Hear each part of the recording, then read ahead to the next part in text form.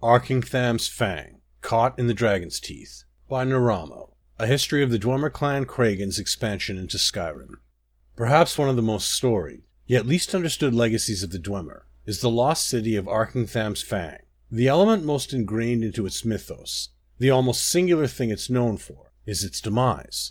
Very little is remembered about what it was, or how it came to be. Even its name has been obscured by the colorful moniker Phng Lair, a truncated adulteration of the original Phang, paired with a suitably sinister descriptor for the home of its most infamous resident.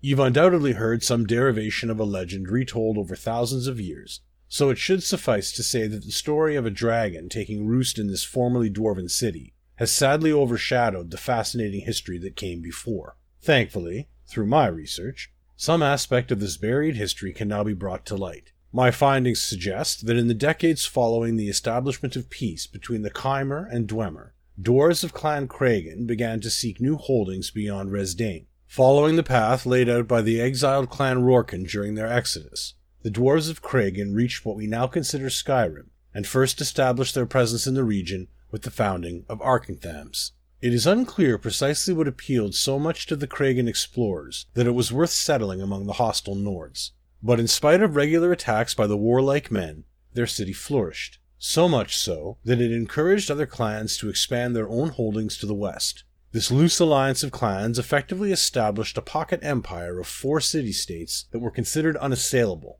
not that the Nords stopped trying.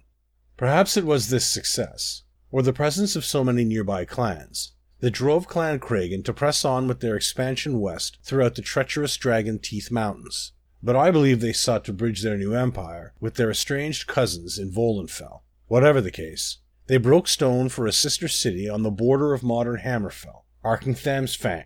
Despite the inhospitable terrain, there is some evidence to suggest that the dwarves aggressively carved out this burgeoning settlement, which soon supplanted its predecessor as the seat of Clan Kragan's power.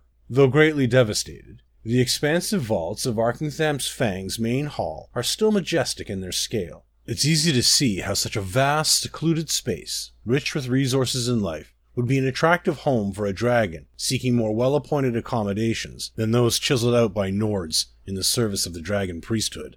Sadly, my first expedition met unexpected resistance, forcing me to abandon the site before more significant revelations could be unearthed. However, I have no doubts that the interest garnered by this publication will see a second, more ambitious expedition come to fruition.